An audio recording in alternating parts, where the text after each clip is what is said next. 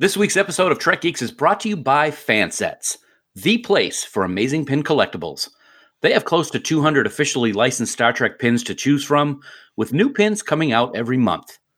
See all the pins and collectibles they have to offer at fansets.com, and stay tuned for this week's special Trek Geeks discount code. Fansets. We are Star Trek.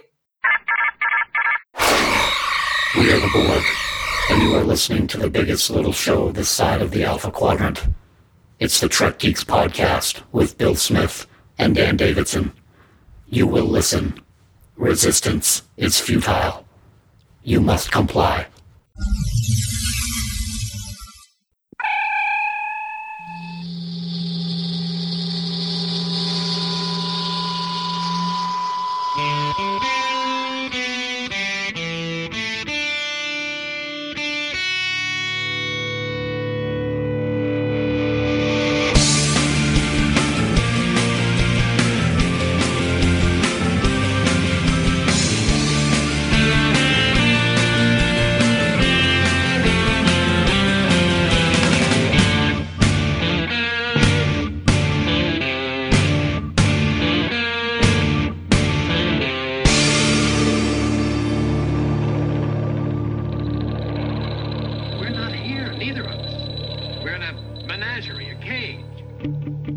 From the Daystrom Institute satellite office at Podfleet Command, it's the biggest little show this side of the Alpha Quadrant and the flagship of the Trek Geeks Podcast Network. Greetings, one and all. Welcome to Trek Geeks. This is episode number 193. I'm your co-host, Bill Smith. It's so great to be here. We love talking about Star Trek, and we love having you join us. So thank you very much for taking time out of your day or your week to spend an hour or so with us. We are greatly appreciative. And of course, by we, I do mean my illustrious co-host and I. It's safe to say that his intelligence is pretty natural. And by that I mean it's very much like the Packleds. It's like one deviation from Packled, which means he's probably even dumber than that. He's the he's the very smart Dan Davidson, and he makes things go. Hey, buddy. Hi, buddy. I make things go. I want more. You are smart. Because you said that, now I'm going to act this way the whole podcast. So you're going to act normally. Here we go. I knew it was coming up. No, it's good to be here, man. Looking forward to the conversation. It's always good to sit down and talk Star Trek with you every week. And this week is going to be a conversation that when we first brought it up, I'm like, gosh, how's this one going to go? There's a lot to talk about, but is it really going to be something that's going to, pique people's interest? And I can say that it's going to, based on what we have in this outline. I'm looking forward to it. Artificial intelligence in Star Trek. It's something that we need here on the show a lot more. It's just plain intelligence, but we'll talk about artificial intelligence. See, you should have just known that your producer on this show is pretty top notch after almost 5 years, and he can make the sunshine on a rainy day, is what I'm saying. You know what I mean? Anyway, it's great to be here. Bill makes things go, obviously, as he's saying, because he is the producer, vice president, owner, CEO. Just go ahead. Just keep adding the titles, baby, because you're worth it. I haven't done anything. You've done it for me, which says I'm living rent-free in your head. Dan, the other thing that should be living rent-free in your head after all this time is how people can get in touch with us. I mean, you would regale them with that information. I would be most appreciative. I'd be regaling right now. If you're looking to get in touch with us, you can head on over to trekgeeks.com/contact, and there you will find a cornucopia of ways to get in touch with Trek Geeks. You can send us a voicemail. You can Skype chat us. You can fill out the contact form and type out a personalized message, or you can just click on that big blue button on the right side of the website and leave us a message with your very own mellifluous tones using SpeakPipe. And don't forget, the place to be on Facebook these days is the official Trek Geeks Facebook group, Camp Kittimer. Bring your Trek talk, your Trek picks, and your Trek love over to the site and join over 1,500 other friends talk all things Trek. It is the place on social media where the Trek talk is positive, with no bashing or gatekeeping allowed. Plus, if there are new announcements about the Trek Geeks Podcast Network, you're going to hear them first in Camp Kittimer before anyone else in the quadrant. To join the group, just head on over to facebook.com/groups/Camp Kittimer and be ready to be part of a truly wonderful social experience. And as always, thank you to our wonderful admins, Haley, Jackie, Sarah, and Dan, for the amazing job they do running the camp. Also, please remember that comments or messages you leave may be used in future episodes because we like to make things go. We are smart. We are smart. Yeah, that's it. Dan, you know who else is smart? We'll be joined by a couple of our Patreon producers in this particular episode to have this sort of group discussion, this roundtable on artificial intelligence. And who's exactly going to be joining us today, my friend? We needed to bring in some real brain work for this episode of Trek Geeks, Bill. We did. Just you and I, forget it. So, we're very excited that Jamie Rogers and Ken Bird will be joining us for this discussion on artificial intelligence. We're very grateful that they're going to be joining us. We're very grateful that they are two producers of the network and Patreon supporters. And we can't wait to have the talk because there's all kinds of artificial intelligence stuff to talk about in Star Trek. And I'm looking forward to it, buddy. It's a shame there's no intelligence here at this moment right now. You can say that again.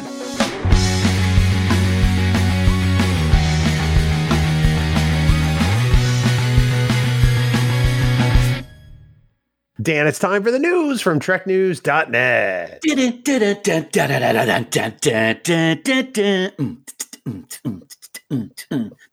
What the? You just keep vamping. Wow, that was kind of different. Spanning the Alpha Quadrant. For all the news on all the Star Trek show. It's a very 90s version of the TrekNews.net news. Online at TrekNews.net. What in the hell was that? I don't know, but it was. I was feeling it, baby. Woo! I think you're feeling the martinis. Well, Dan, first up, a couple of weeks ago, the Star Trek world was rocked by some pretty saddening news, and there have been rumors circulating online for a couple of weeks now regarding the cause of death for Aaron Eisenberg, who passed away suddenly, unfortunately, on Saturday, September 21st. Now, of course, we mentioned at the time we didn't want to spread rumors or comment on anything that was not confirmed, but we may have as close to a confirmation as we're going to get at this time.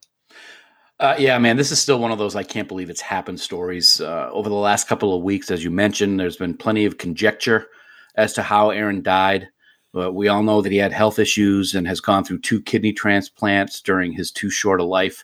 But late last week, our friends over at the DS9 documentary sent out an email with a touching tribute to Aaron. And in that email, it was stated that he passed away as a result of complications from a heart attack. Now, whatever the cause was, we certainly don't want to make that the issue of the sad story. The Star Trek family and universe has lost a great ambassador to the franchise, and we will continue to send our thoughts and our prayers and our support to his wife, Melissa, and his children. And I got to say, man, her hashtag daily Aaron posts on Twitter have been ripping my heart out every single day. Oh, I'm right there with you. It's a very public grieving, and I mean, I understand it, and I can't imagine how that must make her feel even worse at times because Aaron was loved by so many people.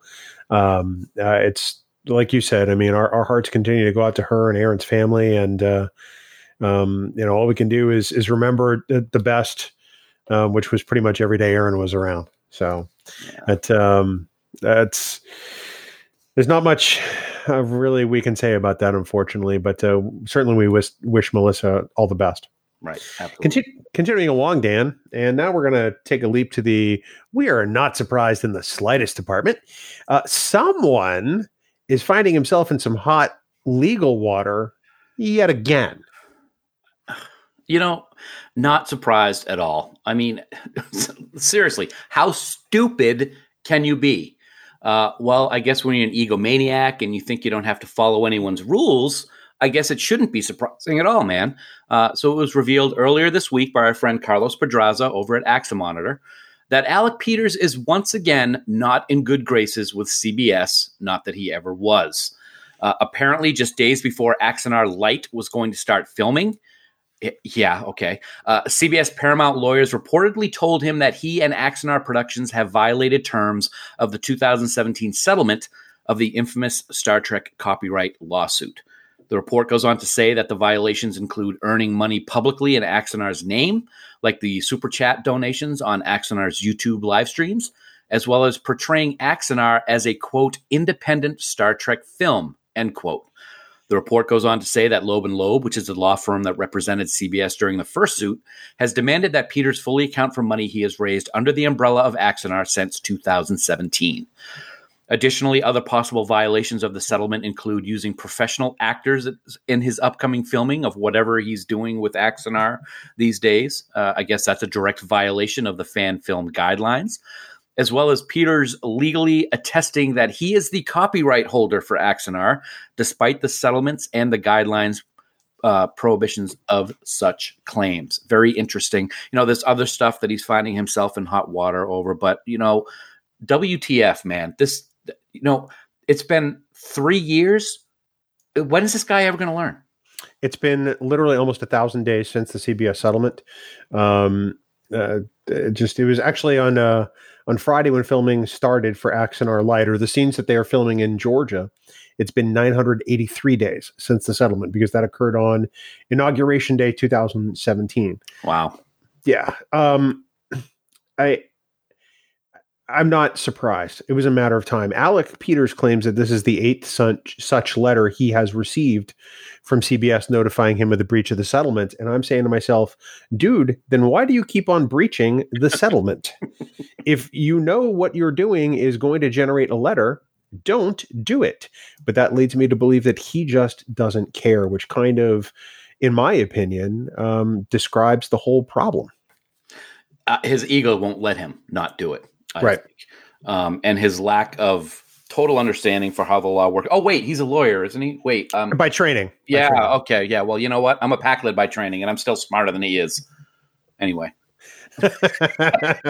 Well, and as I said, this past weekend, they were filming scenes to be used in the 2 15-minute Axanar shorts, Ooh. which is very different from the movie that he originally said he was going to make 4 years ago. Mm-hmm. The one that he raised $1.5 million for and then spent all of the money. So he is now shooting stuff that he has yet to pay for because he says he has to raise money. But why make fans continue to pay when you've already raised money? Where did it go, Alec? That's really the question. I guess one thing I have to say, and I'm sorry if I'm going to insult anybody, but it's stupid enough to continue to ask for money for this project over so many years. Anybody who's giving him money is pretty stupid, I got to say. That's just insane. If you're going to waste money that way, just give it to me. You personally. Exactly. Yeah, absolutely. Yeah. I mean, it doesn't make any sense. He lives under the delusion that he's creating Star Trek. He's not. He's creating a fan film. Star Trek is actually being created by people who work for Alex Kurtzman, and that's never going to be Alec Peters. Right. I'm only sorry that we fell for it. I really am. Yep. Of course, if these scenes that were filmed ever see the light of day, I'll watch it because I want to see, what my $300 was pissed away on. Right. But I doubt very highly that there will ever be a finished product personally. I'll guarantee you that in the next few days, we'll hear some kind of rumor that from whatever the hell he's calling his site now, that there's going to be some big news coming real soon. Because we've heard that like every 2 weeks for the last 3 years. So whatever. A pre-announcement announcement. Yeah. Yeah. Well, Dan, let's talk about some people who actually make Star Trek and get paid to make Star Trek and don't take money from fans to do it. We've saved the best for last because this past weekend at New York Comic Con, fans got a whole bunch of information thrown at them at the various Star Trek universe panels, including a very important date for this coming January. We said it before. We said it during either outtakes or something today, just a little while ago, because it's still fresh in my head. This is the best time in history to be a Star Trek fan. And this weekend is a perfect example of why it is the best time in history. Make it so, my friend, because January 23rd, 2020, we will be sitting down to watch the premiere episode of Star Trek Picard on CBS All Access. That's like 3 months away, dude. October, November, December. 4 months away, dude. Sir Patrick Stewart was on hand to announce the date, as well as show the second trailer for the new series, and it blew us away. I'm talking old style Romulan warbirds, Will and Deanna Riker, Data, action, drama. The trailer was just amazing, and I actually watched it for like the 5th time that day with my brother-in-law. He watched it and said, the hair on my arms are literally standing straight up. He was very excited, and he's not a huge Star Trek fan, so very, very cool. But that wasn't it, Bill. There's more. Also, during the weekend, we were given our first trailer for Discovery Season 3, with Michael Burnham apparently being all alone for the better part of a year before we all got to see a revamped, futuristic United Federation of Planets flag, and we saw the rest of the crew. We do not have any type of confirmation that Q is in Season 3. The crew. All I can say, it's going to be a very interesting Season 3. I've had my concerns about the end of Season 2, but seeing this trailer makes me excited for Season 3. But Bill, I'm not done. No. We were also given the schedule for the Star Trek short treks, and we will be getting one every month until Picard premieres in January. And even bigger surprise, the first short trek of the year, entitled Q&A. Yeah, it's already out. They announced that it was out on Saturday, so you can go watch it right now on CBS All Access. And as a bonus to that, very exciting, we're going to be recording a new Discovering Trek this week to talk about that Q&A, because we're not going to talk about it here on Trek Geeks. Well, and right after that, we're going to have to record another Discovering Trek for the second of the short treks, which also comes out this week on October 10th, which is called The Trouble with Edward. It's messing up the schedule. I know, totally. So that's 2 this week. Yeah, that's awesome. Somehow we're going to find a way to muddle through. And the rest of the schedule is rounded out with Ask Not on November 14th. 2 dropped on December 12th. The Girl Who Made the Stars and Ephraim and Dot. I'm not sure if I'm saying that right. And then January 9th, the last one, Children of Mars, which allegedly I think is supposed to tie into Star Trek Picard. That's the rumor. Mm-hmm. That's the rumor, mister. What a weekend. I watched those panels live streaming on Facebook, and I was riveted the entire time. It's like you said, it's the best time in history to be a Star Trek fan, because we got so much of it coming out around us, dude. I've been very busy this weekend, so I haven't had a chance to look at a lot of things online. Was there any discussion about Lower Decks? No, actually there wasn't. Okay. I'm just curious, because I know there was a banner of some kind that had a couple of the characters from Lower Decks on Twitter before the convention started this weekend. So I was just curious, but that's okay, because we got so much to go through with what we saw already. I can't wait. I'm going to watch the Picard trailer. I'll be right back.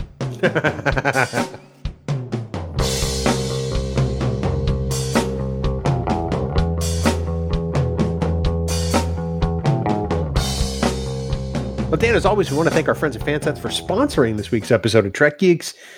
You know, after STLV, they've just been hard at work, man, getting ready for a whole new bunch of pins to hit the market. And we recently got a preview of some of those things that are going to be available soon over at fansets.com. I would like to actually correct you and say I think we got a preview and a half, man, because those are some pretty awesome previews. Amazing looking pins. The previews from Fansets are nothing short of amazing, and they include, here we go, here's just a few of them. The new Captain Janeway with coffee mug, Discovery Season 2 Burnham, Luther Sloan. That's right, I said it, Sloan. That's going to be on my list. Commander Nan from Discovery Season 2, the Mako logo from Enterprise, Travis Mayweather, Mako Major Hayes, and Spock in his blue tunic from Discovery Season 2's finale, dude. That is pretty awesome. Am I forgetting anything? Oh, hell yeah, you are. Because we have special details about additional pins coming soon from Fansets, and they include the hooded Philippa Giorgio of Section 31 that you see in Discovery Season 2. We've got Locutus of Borg. Yes. Oh, Resistance is futile on that one. Dolan, the reptilian Xindi. It's my man. And number 1 from Season 2 of Star Trek Discovery, played by Rebecca Romaine. And I know you're waiting for this one yourself, and I can't wait to hear the quote. The one and only Wesley Crusher. We're from Starfleet. We don't lie. We don't lie about these pins. Now, dates on these ones are not available yet, but Trek Geeks is certainly going to let you know when they will be coming to fansets.com until such time as they do. And as always, as a special bonus to Trek Geeks listeners, if you want to get 15% off your entire order at fansets.com this week, simply enter the word Zora, that's Z-O-R-A, or Z-O-R-A, at checkout in all capital letters, to get your 15% off. This bonus code is going to be available until Tuesday, October 15th, 2019 at midnight Eastern Daylight Time. I'm going to throw a curveball at you while we're doing this Fanset spot. Oh, all right. We're doing a special episode on artificial intelligence and Star Trek this week, so let's have some fun. If you would like to win some pins from Fansets, people, just take to Twitter and send Trek Geeks a tweet using the hashtag #SmarterThanDanAndBill. And we're going to randomly select one of those tweets to win some pins from Fansets. And we'll have this going up for the next week. So you'll have until Tuesday, October 15th to send us that hashtag #SmarterThanDanAndBill. And you want to spell out the word and. Don't use the and sign. That's going to be fun. I can't wait because there are so many people that are smarter than Bill and Dan. Pretty much all of them. And we're going to randomly select a winner from all the people who use that hashtag, if I'm not mistaken. You are not mistaken. What are the pins we're going to give away, buddy? Because there's some good ones. Well, I'm glad you asked about that, because in keeping with our AI theme this week, we're going to give away Arium from Star Trek Discovery, the Ilea probe from Star Trek The Motion Picture, Mirror Art Data from the comics there with the TNG Mirror, Nomad from the original series, and a Borg drone. Yeah. I'm very excited by that selection. They could all be yours if you use the hashtag #SmarterThanDanAndBill. Fansets. We are Star Trek, and we thank our friends at Fansets for sponsoring this week's episode. Dan, we gather this week to consider kind of a grand topic in the Star Trek universe. We're going to talk about artificial intelligence. And that's something I've been hoping you'd suffer from for years, because Lord knows your natural intelligence isn't all that great. I'm actually very excited to have this topic because Lord knows there's usually no intelligence on this podcast. So I'm welcoming it with open arms, my friend. It's great that you made the same joke I just did, except you made it about you too. And mine was funnier than yours. So I'm always happy about that. So Dan, we are fortunate enough to have two of our amazing Trek Geeks Network producers here with us. Yes. Why don't you tell us who has lowered themselves to join us? Absolutely. And I got to say, this is a very historic moment on the Trek Geeks podcast. This is the first time that we've had two producers on the show to talk about something. And we're very, very honored to welcome one, Jamie Rogers, joining us all the way from Rhode Island, which is just kind of down the street. But Jamie, thanks for joining us and welcome to Trek Geeks. Thank you so much for your support. We really appreciate it. Nice. It's awesome to be here. And also all the way out from some town in Germany that he told me the name of, and God knows I could not pronounce it. So I'm just going to say welcome aboard, Ken Bird. It's 2 a.m. as we record this in Germany right now. So that is dedication, my friend, for you to be up and awake talking with the Trek Geeks. Thanks for being here, buddy. No problem. They just closed the pub, so I had nowhere else to go. Excellent. I feel the same way most times we record. It's, yeah. Yeah, because Dan makes me shrink. We're so grateful to both of you guys for being a part of Trek Geeks through our Patreon. Before we get started, I want to hear a little bit about your fandoms and kind of how you cut your teeth. Ken, we'll start with you. I imagine you probably grew up on the original series, perhaps, or did you enter the franchise another way? No. I'm eerily similar to you guys, and that's why I enjoy the podcast so much. I grew up on the Florida Gulf Coast around Pensacola, Florida. I had an older brother, 6 years older than me, and there was no arguing with him. It was just a fact that when we got home from school, there was Gilligan's Island, there was Star Trek, and then there was MASH after the news. Oh, man. So that's the way I got. So that was mid-'70s. I'm right in the same wheelhouse with you, just a little bit behind you 50-year-old guys. And wow. I'm still young and in my 40s. But yeah, that was it. And then just straight into the movies, and that's all she wrote. That's pretty fantastic for a young pup like you. Speaking of young pups, Jamie, how did you enter Star Trek fandom? What was the first show you remember watching with any regularity? It's pretty much the original series. It actually started with my parents really weren't into Star Trek at all. I'm born in '84, but I had some friends of ours that were huge Star Trek fans. I mean, they did everything, collected everything, and they were really the ones that kind of turned me and my brother onto it when I was about 5 or 6. And their first recommendation was the motion picture. So that was really my first foray into Star Trek. I saw the motion picture, was completely blown away by it. And my mom used to go to the library and get me some of the original series videos. So some of the first episodes I saw, Corbomite Maneuver, that was one of the first episodes I remember seeing. Arena, Shore Leave, Galileo 7. Those were like my 4 standbys from the library. Used to love those 4. And then, it really kind of migrated into Next Generation. The first episode I ever saw was Future Imperfect. That was the first episode I ever saw live, basically first run syndication. And I remember it was kind of funny. I was drawing a picture. I wanted to do a picture of that bridge scene with, it had like the Ferengi and the, and Data's spot and all that stuff. And I remember at the time I liked Spock because he was in the motion picture, but I really liked the Next Generation cast. So I remember on my picture, I put Star Trek: The Next Generation. And my brother was like, "You can't put Star Trek: The Next Generation on there. Spock was in the episode, so you got to erase the Next Generation part." Little did we know Unification would be coming out not too long after that. So that's pretty fantastic. But so obviously I like Next Gen, and then I got into Deep Space Nine, and I would say my fandom kind of waned a little bit through Voyager and Enterprise. It kind of went down, but obviously we've seen a resurgence in the last few years. So that's kind of where I'm at. But I definitely love Deep Space Nine too. But Next Gen's kind of that was what I saw in first run, and that kind of has the meaning in my heart. So you boys have seen your share of Star Trek, and that's good. I mean, obviously it's something that kind of brings us all together. It's something that we feel connected by. And I'm going to start off this discussion tonight with a little bit of a story before we get into talking about artificial intelligence.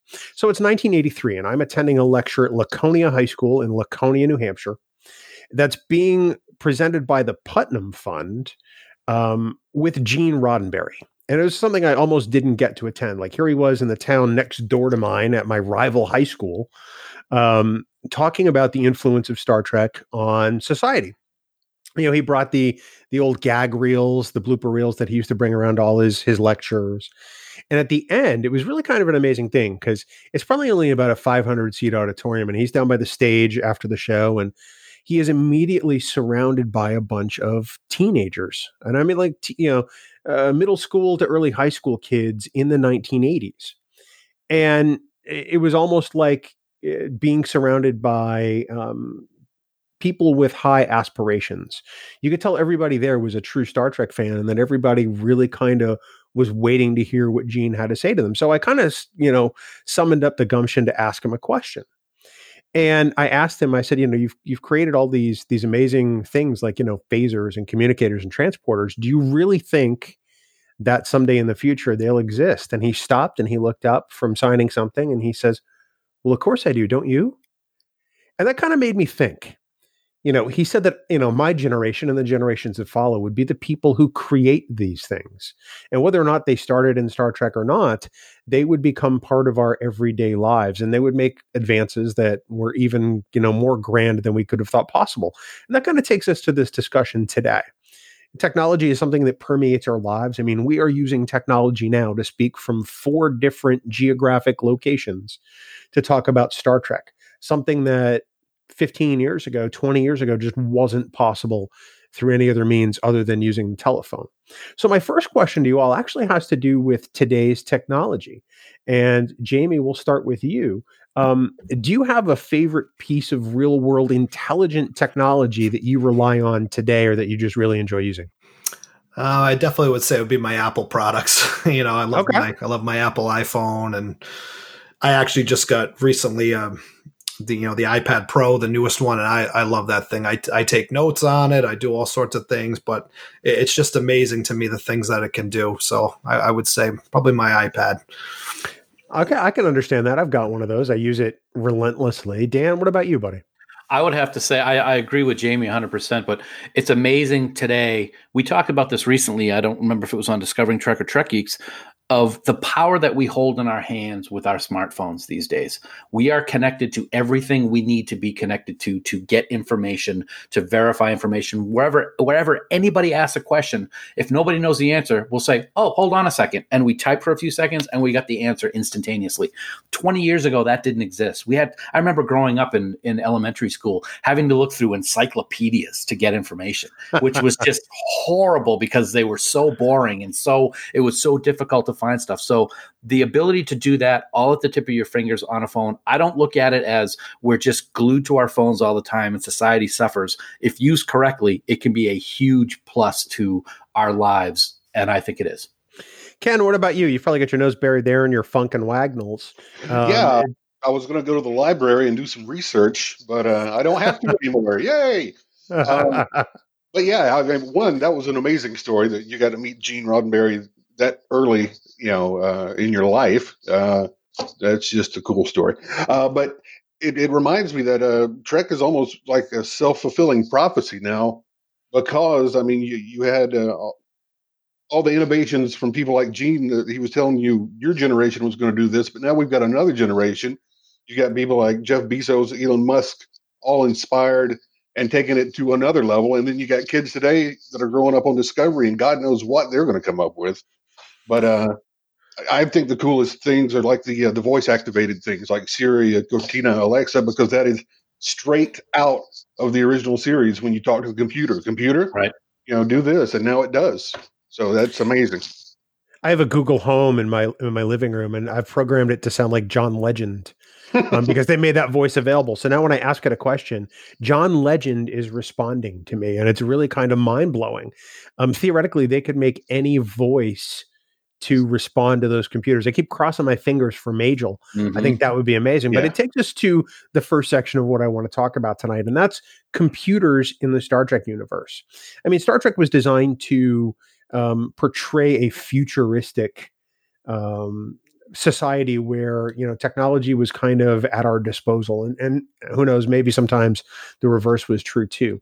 As you guys consider some of the computers in Star Trek, which ones stand out to you not only as an inspiration, but potentially as a model for the alien societies that used them? And Buddy, we'll go to you first. No pressure. And it can be any computer you want to. You can take anything from the Enterprise computer all the way to V'ger. And that means any of the Enterprise computers. Which ones strike you as being inspirational or important to those particular societies? It's funny that you say that, because as I think about a lot of the artificial intelligence that we've seen in Star Trek throughout its course of history, through 53 years, a lot of times this artificial intelligence ends up being a problem. Look at the M5. The M5 was a problem. Nomad was a huge problem. Landru, of course, is another one that's one of my favorites of what we got to see with artificial intelligence. A lot of them were problems. The only one that never really was the Enterprise computers. And I'm going to focus specifically on the Enterprise computer for the Next Generation. That's the one that I really enjoyed. The one during the original series, while it was the first, it was very mechanical. It only responded in a specific way. With the Enterprise D, with Majel's voice and the way that it talked to the crew members, it's always something that I really appreciated. And it was inspiring to me to see where technology could possibly lead. Deep Space Nine had the Cardassian computers, so it sounded a little bit different. And we all know that there could have been problems with Cardassian artificial intelligence. So with all the computers through all the series, I got to go with TNG's Majel voice computer, which of course she was the voice of all the computers, but that one held something special for me in terms of being inspiring. Ken, you're welcome to piggyback on Dan's comment if you want to, or you can make a selection of your own either way, or do one of both. Well, I will hop right on his back like a little piggy. And because actually, when you threw the question out, I was sitting here thinking, oh, God, I haven't thought of what a good computer. They're all evil. So, I started thinking, oh, the Enterprise computer. And then, bam, that's exactly where he went.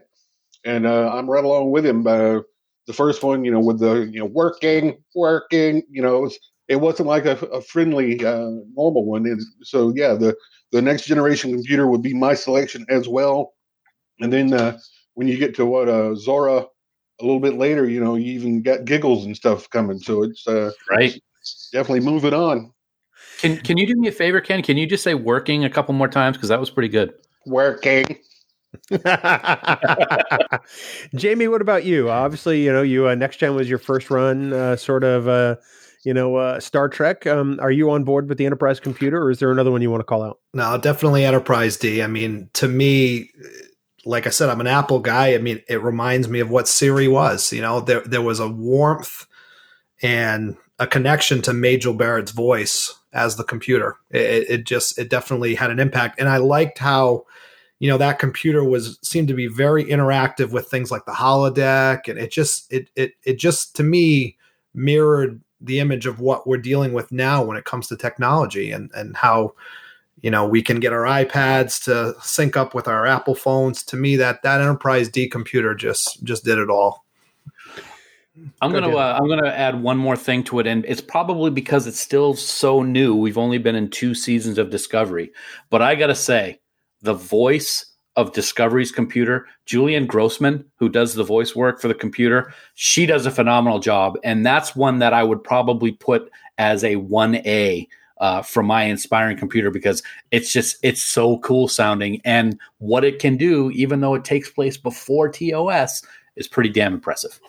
No, I agree with that 100%. I love the Discovery computer.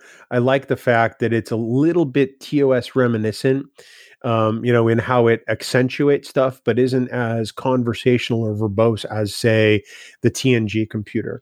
Now, a couple of you guys also mentioned the evil aspect of computers. And it strikes me in a sense that Star Trek has cautionary tales with regard to falling prey to the reliance on technology. Dan, earlier you brought up Landru, for example, or the M5. And I guess here's a question for all three of you, and I'll probably chime in on this one later. Did those societies that were run by these computers fall prey to artificial intelligence because of their reliance, or was it something else? In fact, maybe I'll take this one first, and then I'll go around to you guys. I think that in the case of, and I'm going to use Landru specifically, I think that it was almost probably kind of like scope creep. They probably created these systems to benefit and alter lives, and what wound up was probably some degree of control through self-awareness, or through a small set of people deciding, well, we can just do this. I think that society was probably poorly served by their reliance on technology. And I think that's probably one of the things that gives me pause as I sit here with my Samsung Galaxy Watch on, connected to my Samsung phone, and using my GPS every day to check out traffic and asking John Legend for the weather in the morning. Jamie, we'll come back to you. What do you think? Do these societies, did they rely too much on technology, or was it something else, do you think? No, I definitely think they relied too much on technology. The example with Landru, I mean, Kirk did his little Kirk Fu, mental kung fu with him. And, we see what the society ended up with, that, they needed to be completely rehabilitated at the end of that episode. So, yeah, they were absolutely too reliant on that technology. And I think the same is true. I look at my kids. If I took away all the technology they have in front, there's no way they would survive in this world. So I definitely think in the example of Landru, for sure, they were way too reliant on that technology. More importantly, would you survive if somebody took your technology away? Yeah, I could survive. I mean, I survived before when I was a kid. I could survive. I had Atari. I could do it. You know what? That brings up a very interesting point. I'm going to interject real quick. We know what it's like to not have technology. How would the kids of today, who have always had it, and they're at restaurants with iPads at 4 and 5 years old, how would they do if they were thrown back into the 70s and wouldn't have the technology? Speaking of throwbacks to the 70s, Ken, what do you think? Did these societies, was it because of their reliance on technology, or was it, the nefarious dealings of others?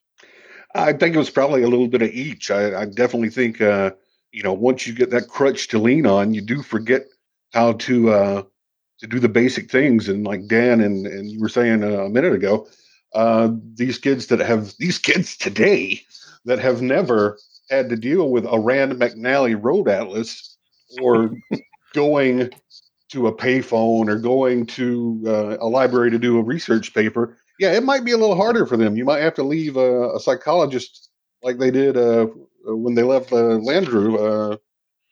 All I know is that if we ever get to the point where AI becomes a problem for us, all we need is James T. Kirk to talk to it. Because how many times did he just blow the logic out of a machine? Speaking of people who blow the logic out of machines, Dan, are you going to use some Dan Fu on some computers? No, I don't think I really need to. I agree with everything that everybody has said when it comes to examples like Landru, but I'm going to throw a curveball. It kind of depended on the episode. Yeah, you have Landru. You could have the Oracle from For the World is Hollow, and I Have Touched the Sky. Oh, yeah. That's another good example of that. But one where it's completely opposite. They didn't really have technology, but were controlled by it. Was the leader with the people who followed Val. Val was artificial intelligent, but they had no technology in their society, but they were controlled by this artificial intelligence. And I always found that very interesting. It's interesting. It's kind of an opposite of what we've seen in a lot of these other episodes, especially of TOS. Well, that's a great point, Dan. Jamie, go ahead. No, I was going to say, I mean, obviously, you know, Val, he took so much priority in their life. He provided everything for them. Mm-hmm. I mean, obviously he didn't provide them technology, but he provided the weather and all these other things that were important to these people, and they became dependent on him, obviously. So, you know, technology and dependence on artificial intelligence can come in many different forms, like we saw in that episode. Sure. Well, and let me throw another episode at you. I mean, people deride this episode, but it's actually one of my favorites, and that's Spock's brain. You've got a society that is dependent on a teacher, right, which beams the knowledge they need directly into their heads to perform various tasks. And then when their society is on the verge of failure, what do they have to do? They have to go out and get an actual brain that can do computer-like computations to run society. I think Spock's brain is a beautiful cautionary tale on this very topic, despite its obvious camp. Yeah, brain and brain. What is brain? What are you talking about, camp? That is serious stuff. It's almost like that society in Spock's brain. They lost the humanity. That the technology was so advanced and so apparent that they lost that. The humanity. They needed a brain. Interestingly, they got a half human, half Vulcan for the brain, but you know, like I said, they lost that humanity piece. This brings me to a random off the top of my head toss-up question, and whomever wants to go first can go first. What current day person, whose brain would you use to fuel that society today if it came down to it? Wow. We unfortunately he's passed away, but I think one of the ones I would choose is Stephen Hawking. Okay. That might be one of my first choices. Either that or Sheldon Cooper. Excuse me, you're in my spot. Either Jamie or Ken, either of you have a thought on who you might replace Spock's brain with today? That is a horrible question. I'm just sitting here trying to think, and there's You're positive. welcome. Yeah. Thanks a lot for the curveball. See, it's not all fun and games here in Trek Geeks, boys. That's right. We talk about some serious, heady things. I was gonna say Stephen Hawking, but you know, Dan beat me to the punch again. You're welcome. It's one of the few times Dan has ever done anything really well on this show. Don't get me started. I have to think about this. I think I would choose somebody like perhaps a Neil deGrasse Tyson.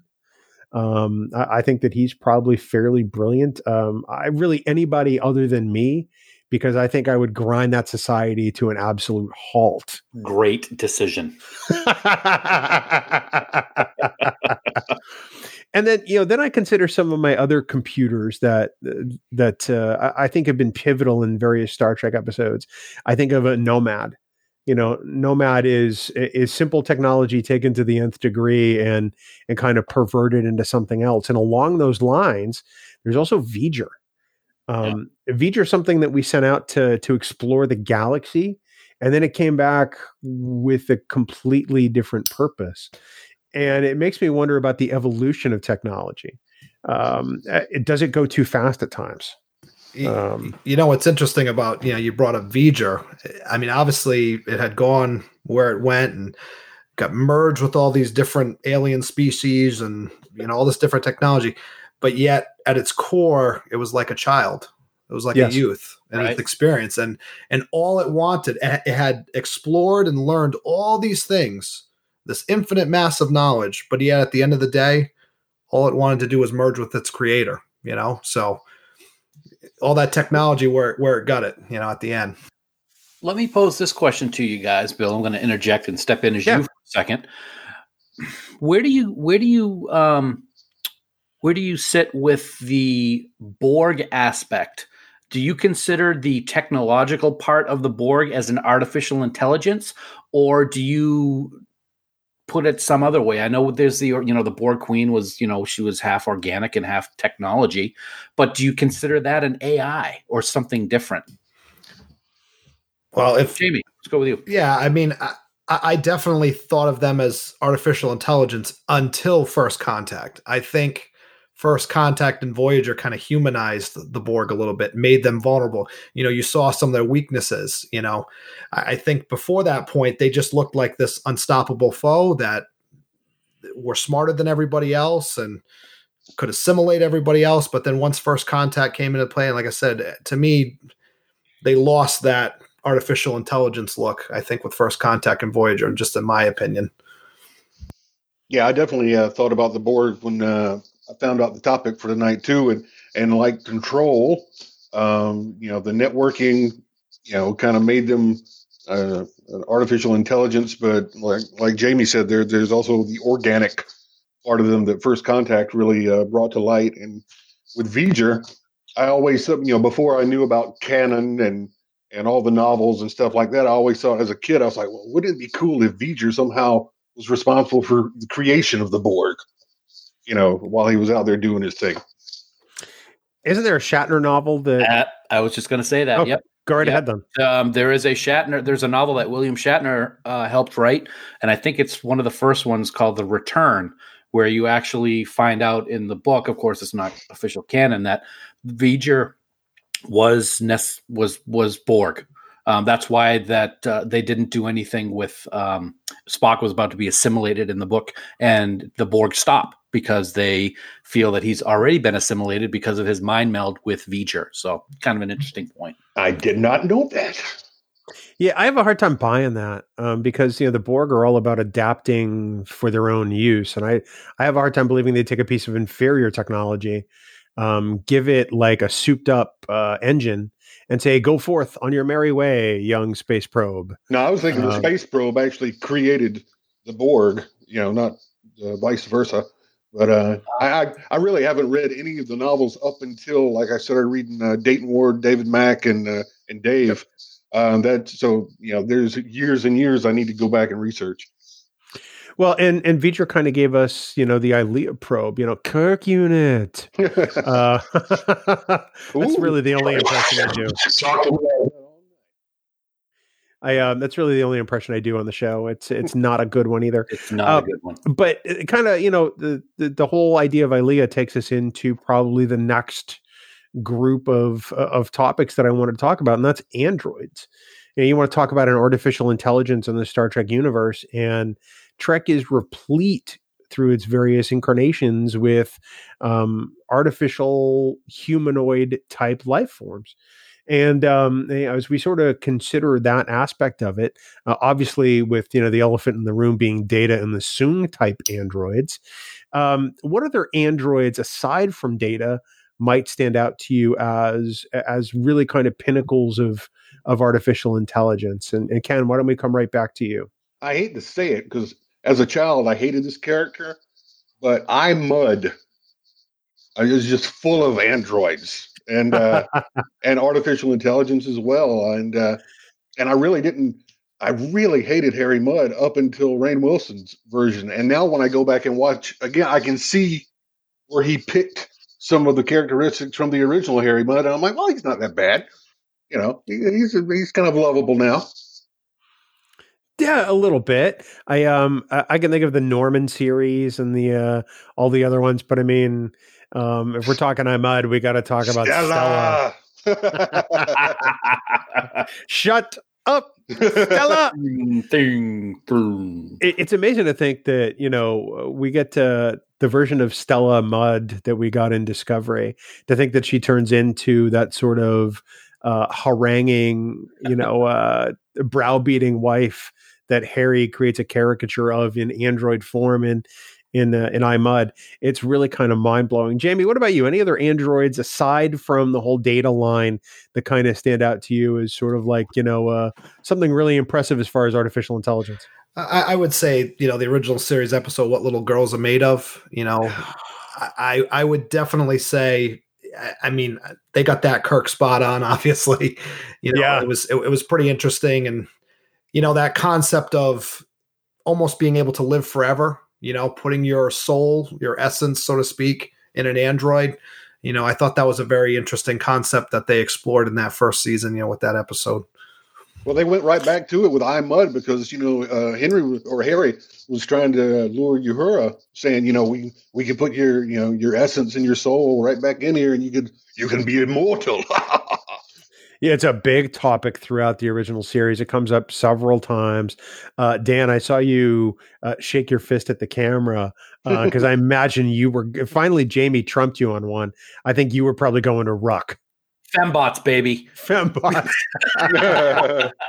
Yes, I was actually going to definitely talk about what our little girl's made of. Everybody knows I love Ruck.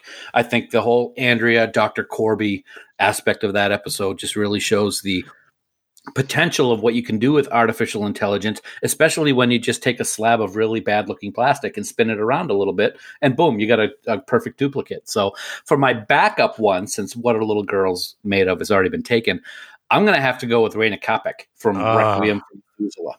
Yeah. What he is able to do, Flint's work with the various versions of Raina to come up with the one that Kirk falls for is really amazing, as well as the security that he has set up on his planet. That the weapons and the sentry that he has is really pretty cool. So the technology for artificial intelligence in that episode is one that's always stood out to me as well.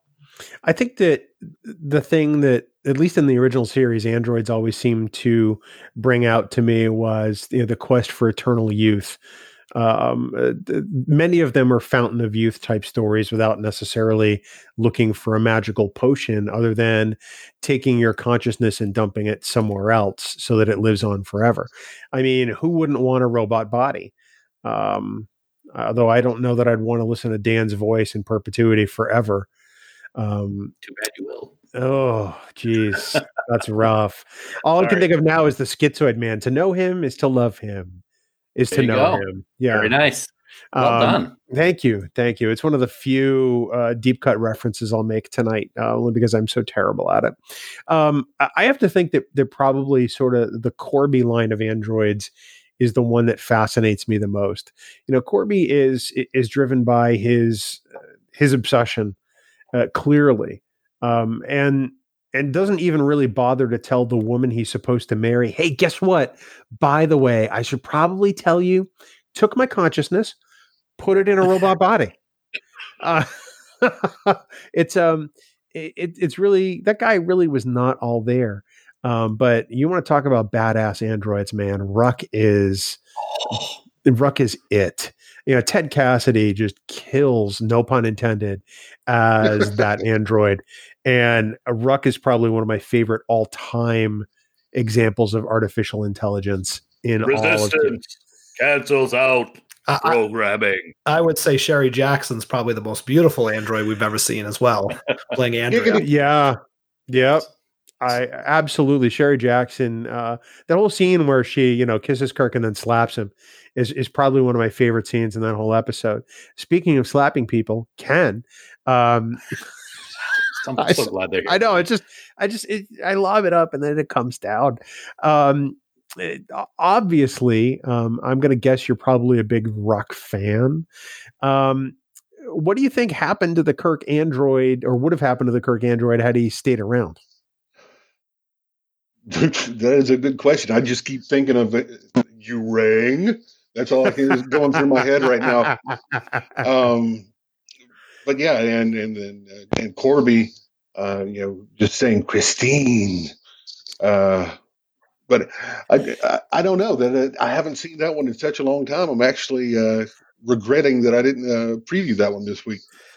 That's okay, because I like to throw out these really oddball questions as they pop into my pea brain. Dan will tell you that sometimes it's crazy. No, I was thinking about the publicity photo of Kirk with the phallic-shaped rock, hiding around the corner. I'm sorry. I thought this was a discussion about artificial intelligence. I'm sorry. No, you're offensive, Dan. There's a big difference. Hey, here's something I got for you. This would be kind of cool, I think. If Ruck had stayed around and we got to see him in The Next Generation, the guy who played Mr. Home would have been perfect for that role. Didn't he play Lurch in the Addams Family movie? Yeah. Nice. Yeah. Okay, nice. Cool. That's pretty good. I want to rock. Sorry. I hate you so much right now. So let's talk about that elephant in the room. Let's talk about Data and the Soong type androids. Clearly, Data represented an evolution, not only in android technology, but in the way humans think of artificial intelligence in the future.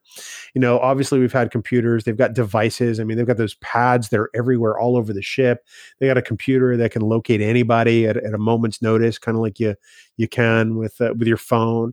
But Data, once he was declared an individual, really kind of was the master of his own domain. And I think we're going to talk about Data for just a little bit. And Jamie, I'm going to throw it to you first. When you consider Data and his journey, do you have any particular episodes that stand out to you as your favorites with regard to that character? Well, that's quite a bit. Obviously, Measure of a Man, when he got his ability to make his own decisions, was very, very powerful. But I kind of like episodes like Gambit, where Data is put in the opportunity to be in command, and it was such a memorable scene between him and Worf, where Worf was kind of questioning his orders in front of the crew, and Data pulled him aside into the ready room and kind of undressed him there in the ready room. And, to me, that was such a growth, seeing him go to that point. He would have never gotten to that point from Encounter at Farpoint, where he was questioning what snooping was and things like that. I also really love the episode Clues, where Data, ordered to obviously withhold valuable information to protect the crew. I thought that was a very powerful one. Obviously Redemption, where he's in command again. I really love those ones where he's in command, because I just think it adds a very interesting element, to him as well. The Offspring, one thing that I never could understand, I don't know, maybe I'll bounce this off you guys. How can Lore and Lal say contractions, but Data can't? To me, that was such an enigma in The Next Generation. Or you mean Data cannot? Yeah, he cannot. But what else was interesting to me about Data was the fact that, there were some, if you really look at it, there were times where he should have been deactivated, because the times he took over the Enterprise, things got really scary, like in Brothers and Power Play, because he was so strong and so powerful that, that was an element you had to consider too, was the fact that, when he went haywire, things got scary. It's interesting because I work from home typically one day a week, and I was at home yesterday, and there was a TNG marathon all season 1 on BBC America all day long. And we got to the episode with the Ferengi and the Takan Empire, and the name of it escapes me right now. I don't think it's The Last Outpost. It's a different one, but no, it is The Last Outpost. Okay. All right. Wow. It was more on point than I knew. And it's the episode where Data gets his finger stuck in the Chinese finger trap. And I think to myself, man, that character came so far in 7 seasons, because there's no way in season 7 they would have pulled a gag like that, like they did in season 1. I appreciated Data's ability to be like a child at times, but clearly as he got deeper into the movies, he almost seemed like he supplanted Riker as sort of that secondary authority on the ship, at least in the movies. Dan, I'm going to come to you on this because you strike me like an android sometimes. I'd like to strike you like an android. In your face. Wow. Actually, it's interesting that you just said that, Bill, because I really felt that Data as a character de-evolved or devolved in the movies. Interesting. And I think it had to be, I blame it on the whole emotion chip garbage in Generations especially. I think that it became kind of a punchline for the later movies. But that being said, what I was going to talk about, and Jamie brought it up a little bit, is the episode that always comes to my mind is, in fact, Brothers, because that's a perfect example that people rely so much on Data on the ship and rely on artificial intelligence and computers in the 24th century. But it sure is easy to manipulate him if you know what you're doing. And that's just one example of that happening in Brothers. And it's done quite well. And it's kind of scary what can happen if that code or coding can get into the wrong hands. And that's exactly what we see. It's just a Trojan program that was embedded in his system when he was created. And boom, there we go. Now he's taken over a Galaxy class starship. And that's a little scary. Well, you both bring up a good point. I mean, should Data have had as much responsibility as he had, knowing that he was a computer orchestrating another computer in the Enterprise? Right. Ken, what about you? Where do you come down on that particular aspect? We love Data, but should he have been the second officer on the Enterprise based on the fact that he was, I don't know, prone to risk? Well, I don't know about that. My favorite Data episode was oddly enough Time's Arrow, the two-parter. Interesting. Yeah. When they found his head. As far as responsibility, I really think when Gene designed the character of Data, he was just trying to basically do a Vulcan, but not have it a Vulcan this time. Right. So what's the next best thing? A robot. Yeah.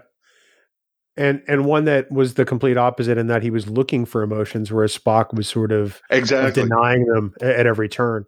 I love the scene between Spock and Data in Unification, Part 2, where Data brings up, you've pretty much turned away with your life, what I've sought for all of mine, sort of paraphrase. That is probably one of my favorite moments. But I have to say that my favorite episode as far as Data's growth in humanity is one that people largely can't stand. And that's the episode In Theory, where Data has a girlfriend. Because we get to see him acclimate to some of these things, some of which are stereotypical, not knowing whether to say the right thing. Wait, do I do what she doesn't want me to do because she said it's okay to do it? Or, he has to learn some of those human nuances and idiosyncrasies that I always thought was pretty fascinating. Speaking of idiosyncrasies, Dan. Maybe there's something wrong with you. I don't know how I knew you were going to say that, but I was afraid that you were going to say masks, and then I was just going to have to hang up. I kind of want to piggyback on that In Theory, though, that, the interesting part about that episode, and the part that I absolutely loved is, at the end of this whole experience, when he breaks up with this girl, it's basically like, I'm just going to delete this subroutine. And really, it kind of just brought it right back to, wait a second, this is artificial intelligence here, that he's just going to delete this subroutine and just move on with his life. And I love how they did that in the episode, because to me, it just brought it right back home. I'm going to say that's one of the times I really envied Data. I really did, because I'm sure that there's probably at least one occurrence in everybody's life where they wish they could have just dropped those feelings like on the floor and just walked away from them. Dan, you brought up a good point with his emotion chip. It seemed like it was a crutch, at least in Generations. They touched on it a little bit in First Contact, but then immediately disregarded it by saying, hey, Data, maybe you should turn that thing off that you couldn't turn off in the last movie, so that we can actually fight the Borg. And he just goes, all right, yeah, I'm done. Was the emotion chip a mistake? And Ken, I guess we'll start with you on that one. I don't think it was a mistake. I think it was a nice little novelty. But yeah, it was I think they did it and then they said, well, we need a way to get rid of it because, we got to kick ass now. And then, like you said, the little, shuffle of the head to the left and okay, we're done with this until we get to a comedy scene and then you can turn it back on. Very good point, Jamie. Was the emotion chip a misstep, or was it an aspect of Data's character you enjoyed? I mean, when it comes to Generations, I kind of love and hate that movie. I think they went too far a little bit in Generations. They were trying so hard because it was so slow paced to kind of put that comedy in there. And I think Data's best comedy is when he's not trying to be funny. That's my personal opinion is he's the funniest when he's not trying to be, because Brent Spiner is just such a phenomenal actor.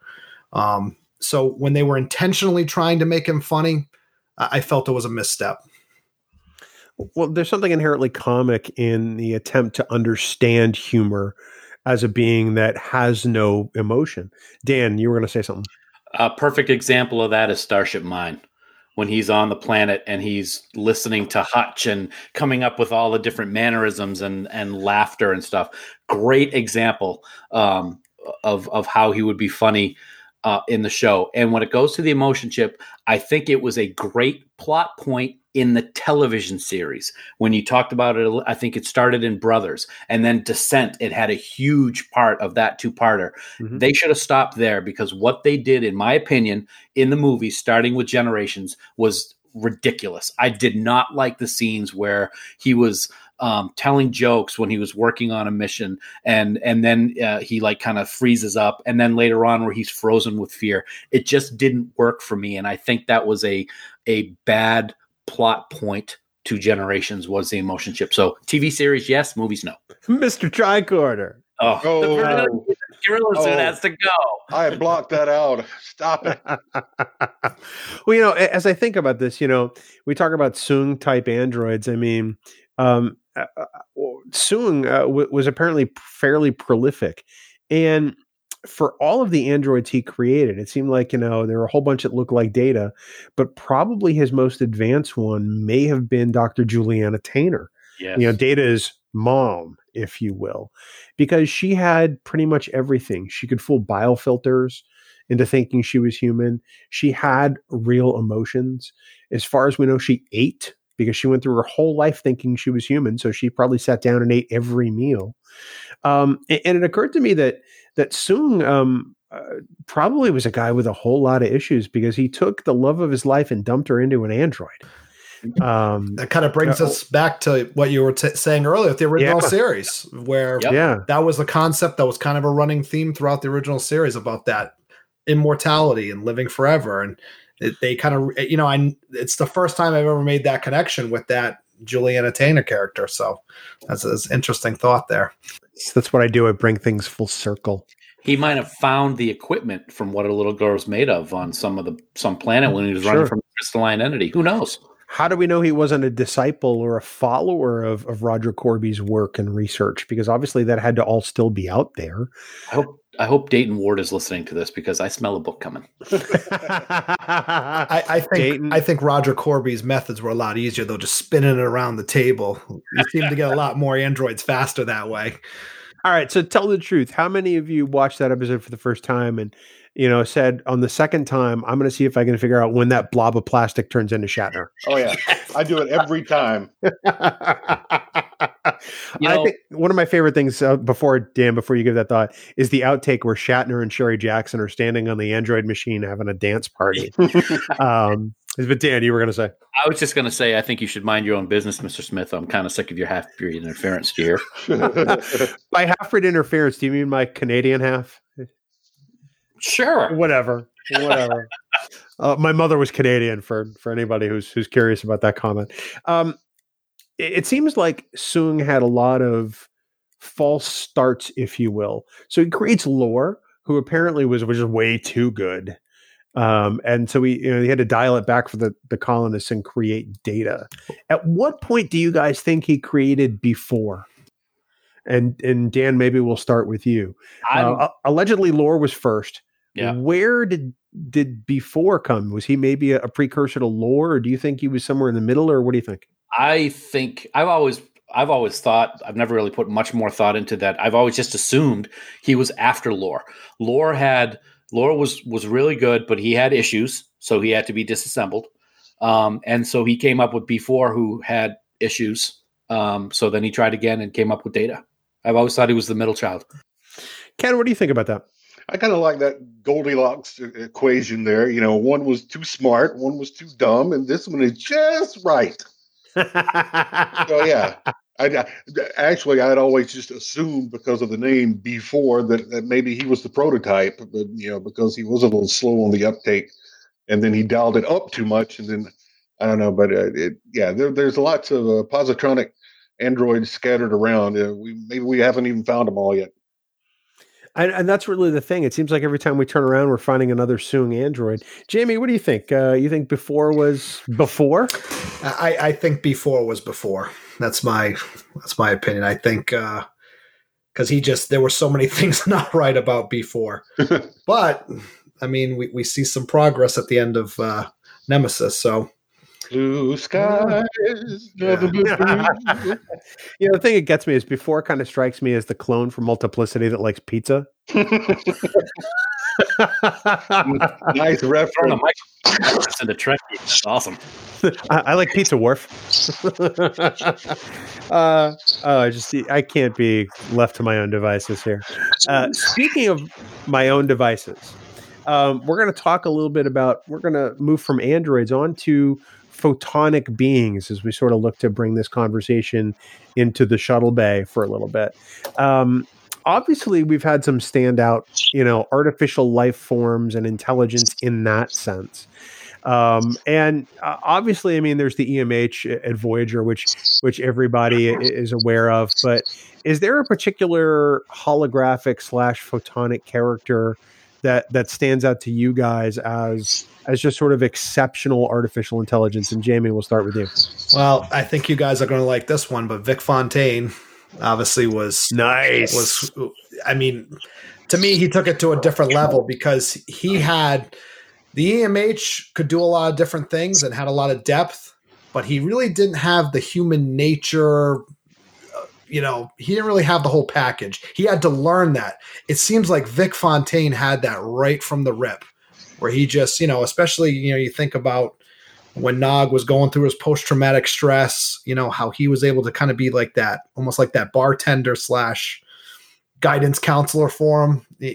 To me, Vic Fontaine was like the full package.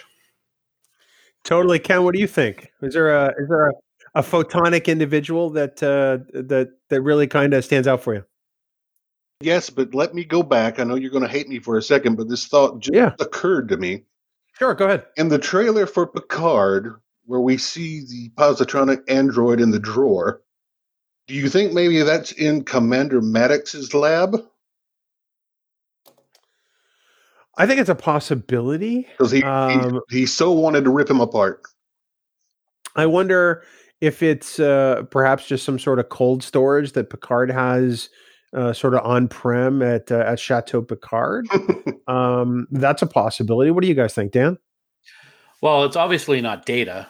It can't be Data based on what happened to Nemesis. So I'm thinking it's Before, and I'm thinking that, the whole thing with Before didn't work after Nemesis with uploading Data's engrams to him so that they kind of just put him in storage. I really don't think it's Lore either. But I really don't think that, as strange as this may sound, even though it was part of the trailer, I don't think that is going to have a huge part to the Picard story. Oh, no. I just feel that way for some reason. I think that, and personally, I think the whole Data thing that we saw at the end of the trailer is a hologram because he wouldn't call Picard captain because he retired as an admiral. But we'll see. But I think it was probably Before, but it's not going to be a major part of the story. Yeah, no, I don't think so either. I just thought, well, maybe Maddox finally got his hands on an android he could rip apart since Before was not working out that well. But back to your question, I think Moriarty was the photonic character that I liked the best, and had the. I mean, he made it off the holodeck. You know what's interesting about Moriarty too is if you think about it, what made him so powerful was artificial intelligence. The Enterprise D computer was able to make him as powerful and as smart as he was. So an AI, creating this, photonic entity.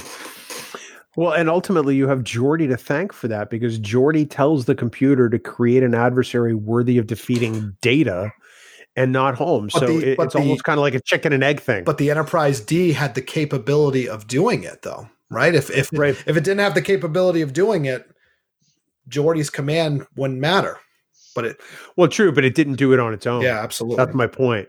It had human prompting, so it almost kind of goes. It really kind of is a chicken and egg thing in a way. Speaking of chickens, hey buddy, I'm going to go with Quark Kira. That's my favorite holodeck character. No, I'm just kidding. Obviously, I like the Dr. Moriarty character. I think that it was really one of the strongest of the holodeck characters that we saw. Besides Vic, I thought Vic was an excellent choice there, Jamie. But one that I think is important, because not only did we only really see her in one episode, maybe one and a little bit more if you want to really get technical, but Minuet is the strong characters in TNG, because even though she was just a hologram, and even though Riker had only been in that program once, she had a profound. She was really important to Riker, and as we saw later on in Future Imperfect, he was married to her in that simulation. So I think that's a very important holographic photonic being. I like the way you put that, photonic being, Bill. Very nicely done. Thank you. I have rare moments of brilliance, and that is probably among them. Not to pat myself on the back too much. I was going to say Minuet. I was actually going to say the holographic representation of Leah Brahms that hits on Geordi in the holodeck. And I stop and think about it. It's like all of these holograms, at least on the Enterprise D, are essentially personifications of that computer. Because somebody says, hey, create this character, and the computer is deciding what that character says or does or accomplishes. And in the case of Moriarty, a little piece of the Enterprise computer just gets to walk away in this little cube and thinks it's on a shuttlecraft. So we go back to sort of the Enterprise computer and its importance in artificial intelligence, because here it is spawning all of these other beings that mean different things to different people. And that's really kind of fascinating. I want to interject with something else that happened earlier in the show tonight, where I didn't think something off the top of my head because it's so new in Discovery, and that's in the Calypso short trek. Everybody knows that's my least favorite of the short treks, but the holographic representation of Zora that what's his name? Not Kraft. Kraft wasn't his name in the it was Kraft. Yeah, it was Kraft. The holographic representation of Zora that he gets to dance with, I think, is a very important one for that story. So that just popped into my head. Well, also from the recent Trek, you've got Control creating the hologram of Admiral Patar, the Vulcan, and that the artificial intelligence getting so real that that it scares people to the point that they rip all the holograms out and don't use that technology anymore. Because, and it's kind of like what's going on now with the deep fake stuff on YouTube, where you're putting other people's faces on, and doing stuff like that. So I mean, AI run amok. Well, it's almost like you're kind of in my head, and that's kind of how we're going to wrap this up. I am in your head. I know it's amazing and scary. Because I'm in there every day and I know what it's like. As you consider things like where technology has gone today and things like deep fakes, which I was actually going to bring up. I mean, any technology that can make Dan Davidson sound like he knows what he's talking about has got to be a threat on some level. Do you think that we're going too far too fast? And do you think that we can actually utilize technology to have more of a Roddenberry type vision of the future? Or do you think that it's out of reach? Jamie, we'll start with you. Well, I do think technology plays an important part in getting us to that Roddenberry future. But at the same time, I think we almost need to go simpler. I mean, we have enough food to feed the entire world in the United States, but yet people go to bed hungry. Kids go to bed hungry. So, technology is not going to solve those issues. Humans are going to solve those issues, or a higher being, or whatever you believe. So, in a lot of ways, technology is a great thing, but it's often abused sometimes. We have the ability sometimes to have advanced technology, and companies don't want to give us that right away. They want us to spend money because of greed. They don't want to give us the best right away a lot of times. So it's a good thing, but it can be used for the wrong reasons as well. Ken, how about you, man? Can we get there? We can, but what it makes me think of is 53 years ago, these original writers, producers on the original series were thinking so far ahead. I mean, yes, there's good and there's bad. And then out of all the examples from the original series, I think the one that we might be closest to is the M5, letting, AI make military decisions and intelligence gathering decisions. And that's scary. So we've got to, teeter back and forth and make sure we achieve a balance, because if we go one way too far, it could be a scary future. Or if we balance it right, it could be a great thing. And what gets me about the original series, guys, I mean, like the M5 episode, I think was originally pitched by a mathematician. It wasn't even a writer, just somebody was like, hey, this could happen. And they were like, oh yeah, that's a cool story, bro. Dan, are we headed for a Roddenberry future, or is it going to be more like Terminator's Rise of the Machines? Well, that's what I was just going to bring up. It's awesome to look at the future in this nice, rainbow unicorn light, but I'm a little nervous, to be honest, because when we look at movies today, Terminator's a perfect example. You got Skynet and what happens. War games way back in the early 80s with the Whopper computer, and it decides to have a nuclear war with Russia. AI, artificial intelligence, is a great benefit to technology, but I think it all comes down to the humans. If the wrong humans are working on creating this artificial intelligence, then that could be bad. I think we need to not rush into things as much as technology can be helpful. I think it's also good to kind of take a step back and maybe use shows like Star Trek as a reference to what could happen if things are done wrong.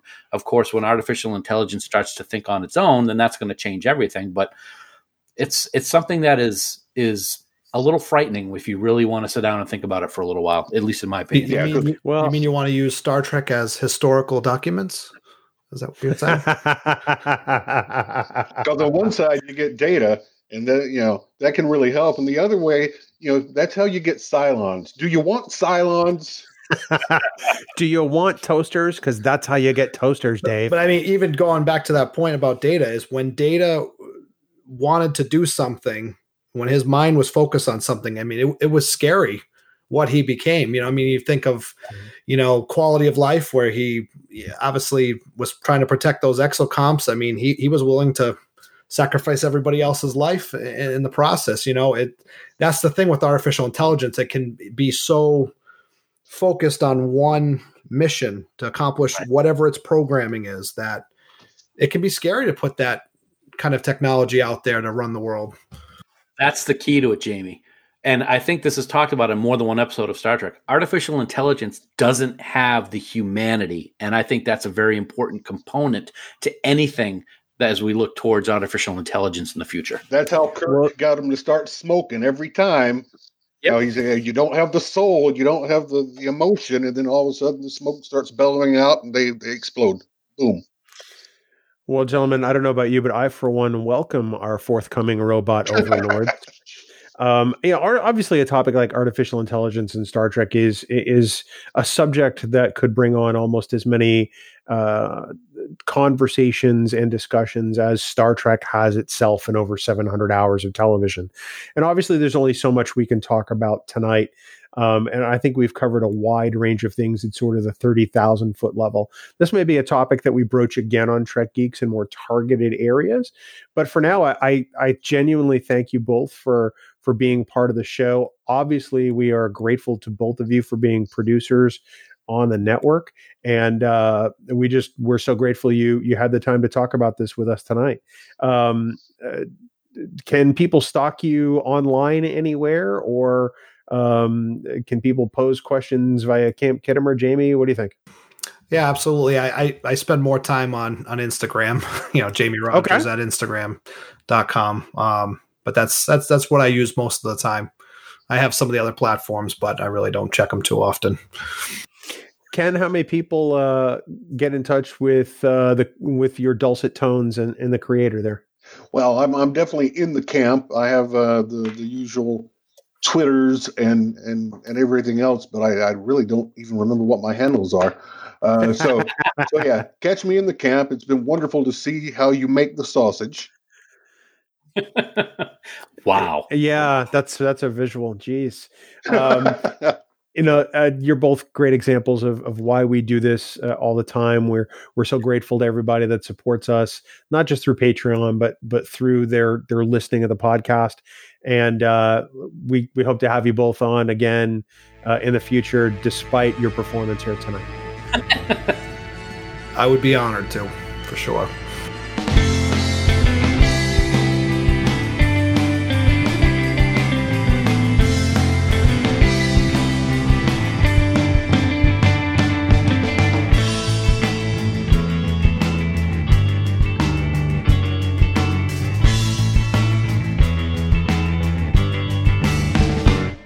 Well, Dan, huge thanks to both Ken and Jamie for coming by to talk about artificial intelligence in Star Trek. It was a fun roundtable. I always like when I get to sit in the moderator chair and just fire questions off at you people and that you have no idea that are coming, because I like throwing you off your balance a little bit.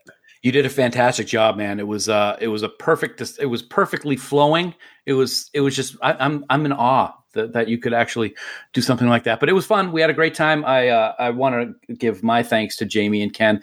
Ken stayed up late. He's way over there in Europe, and it's like 2:30, 3 o'clock in the morning right now as we finish the recording. So kudos to you guys for joining us, and we can't thank you enough for your support.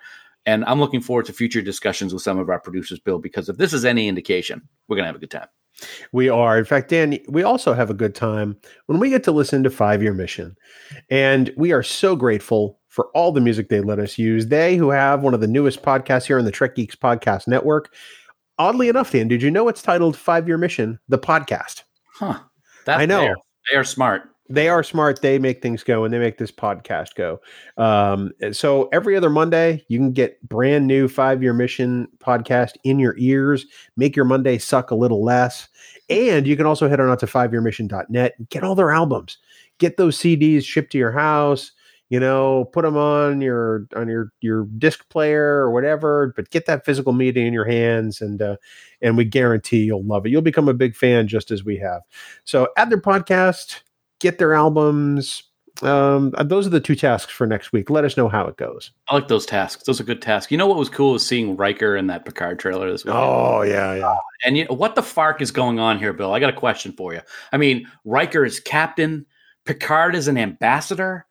Riker is still playing the trombone really badly, and he was actually kicked out of the band as a result. He also has a kid, and he was married to a hologram named Minuet. A hologram? Hologram named Minuet. This was on the episode that I watched recently. So really? Wait a second. Something just isn't right here. Maybe it's just a ruse.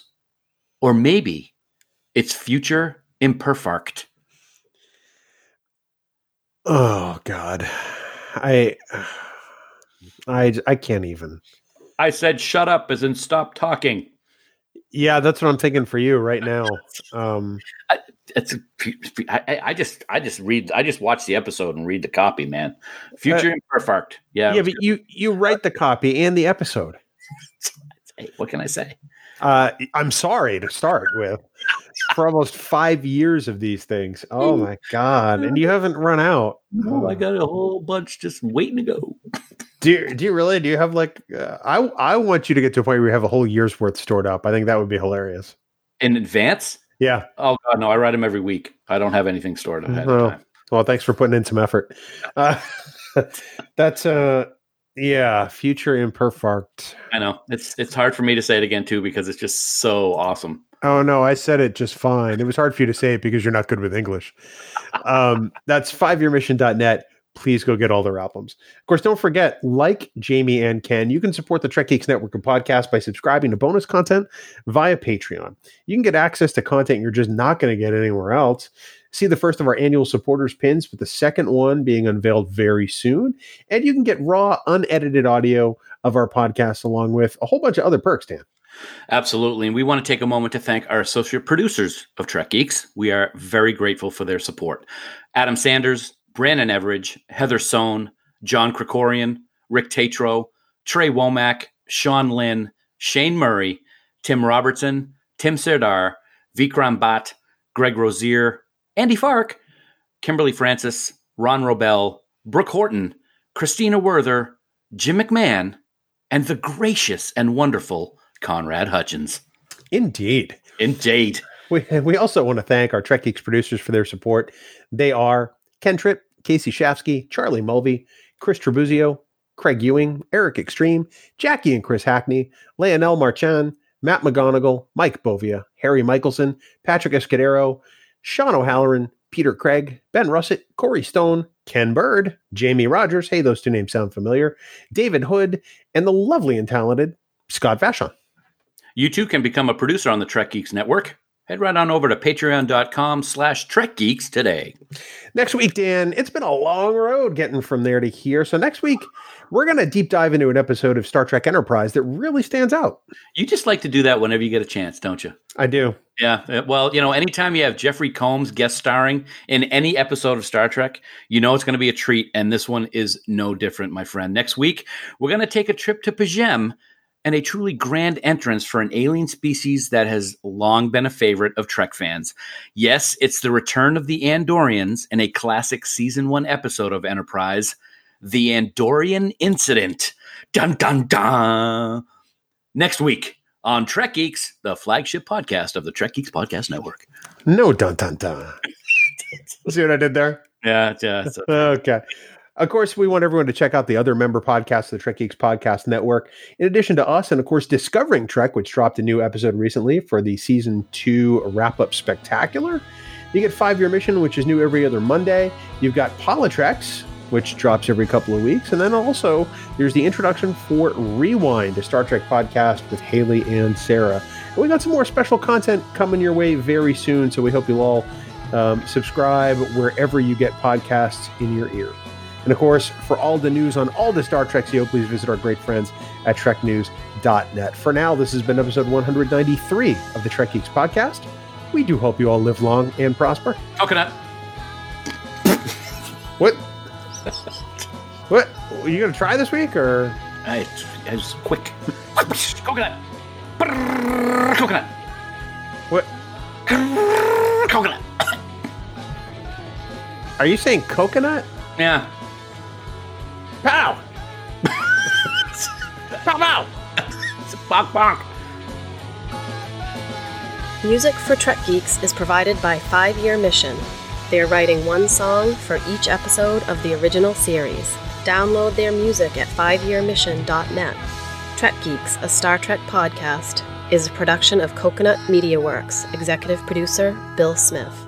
For even more Star Trek discussion, check out Discovering Trek, a Star Trek Discovery companion, available on Apple Podcasts, Spotify, and discoveringtrek.com.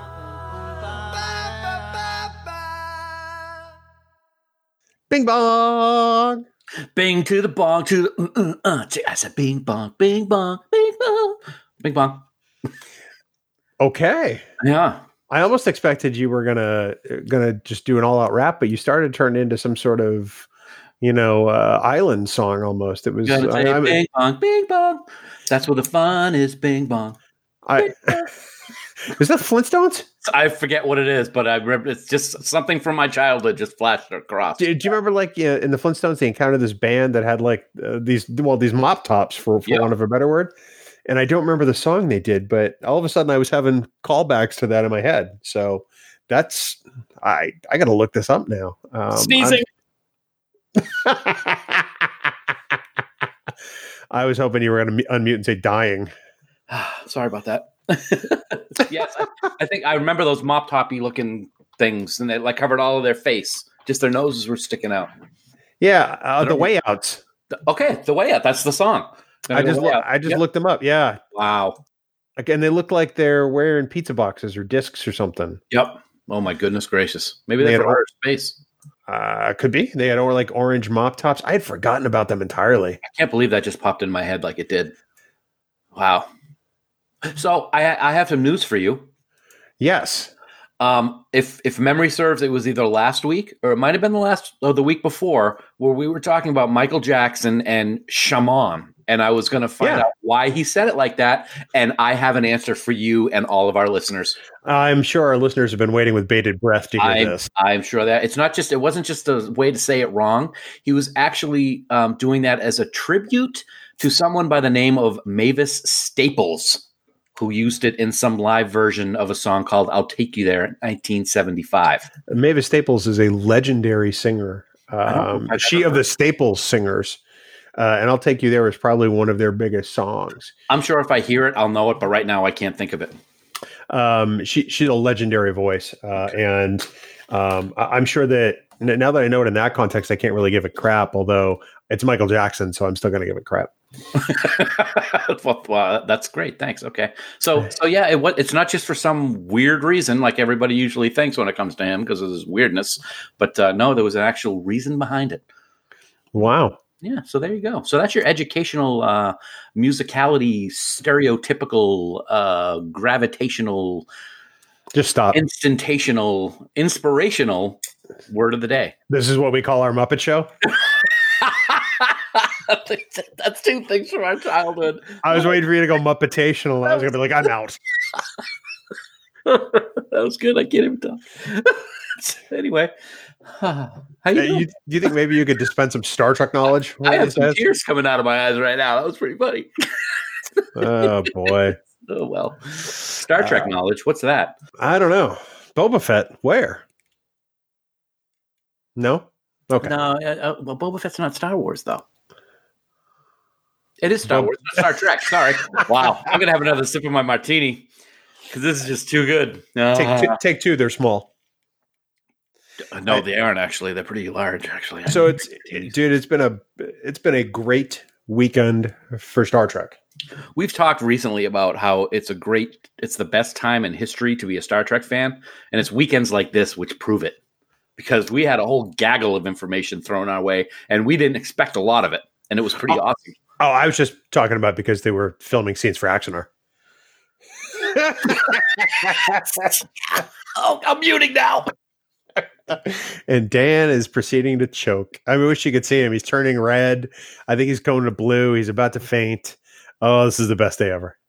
No, I jest. I mean, they were filming scenes, and I'm using air quotes. Yeah. They were filming scenes for that pile of dog crap. But yeah.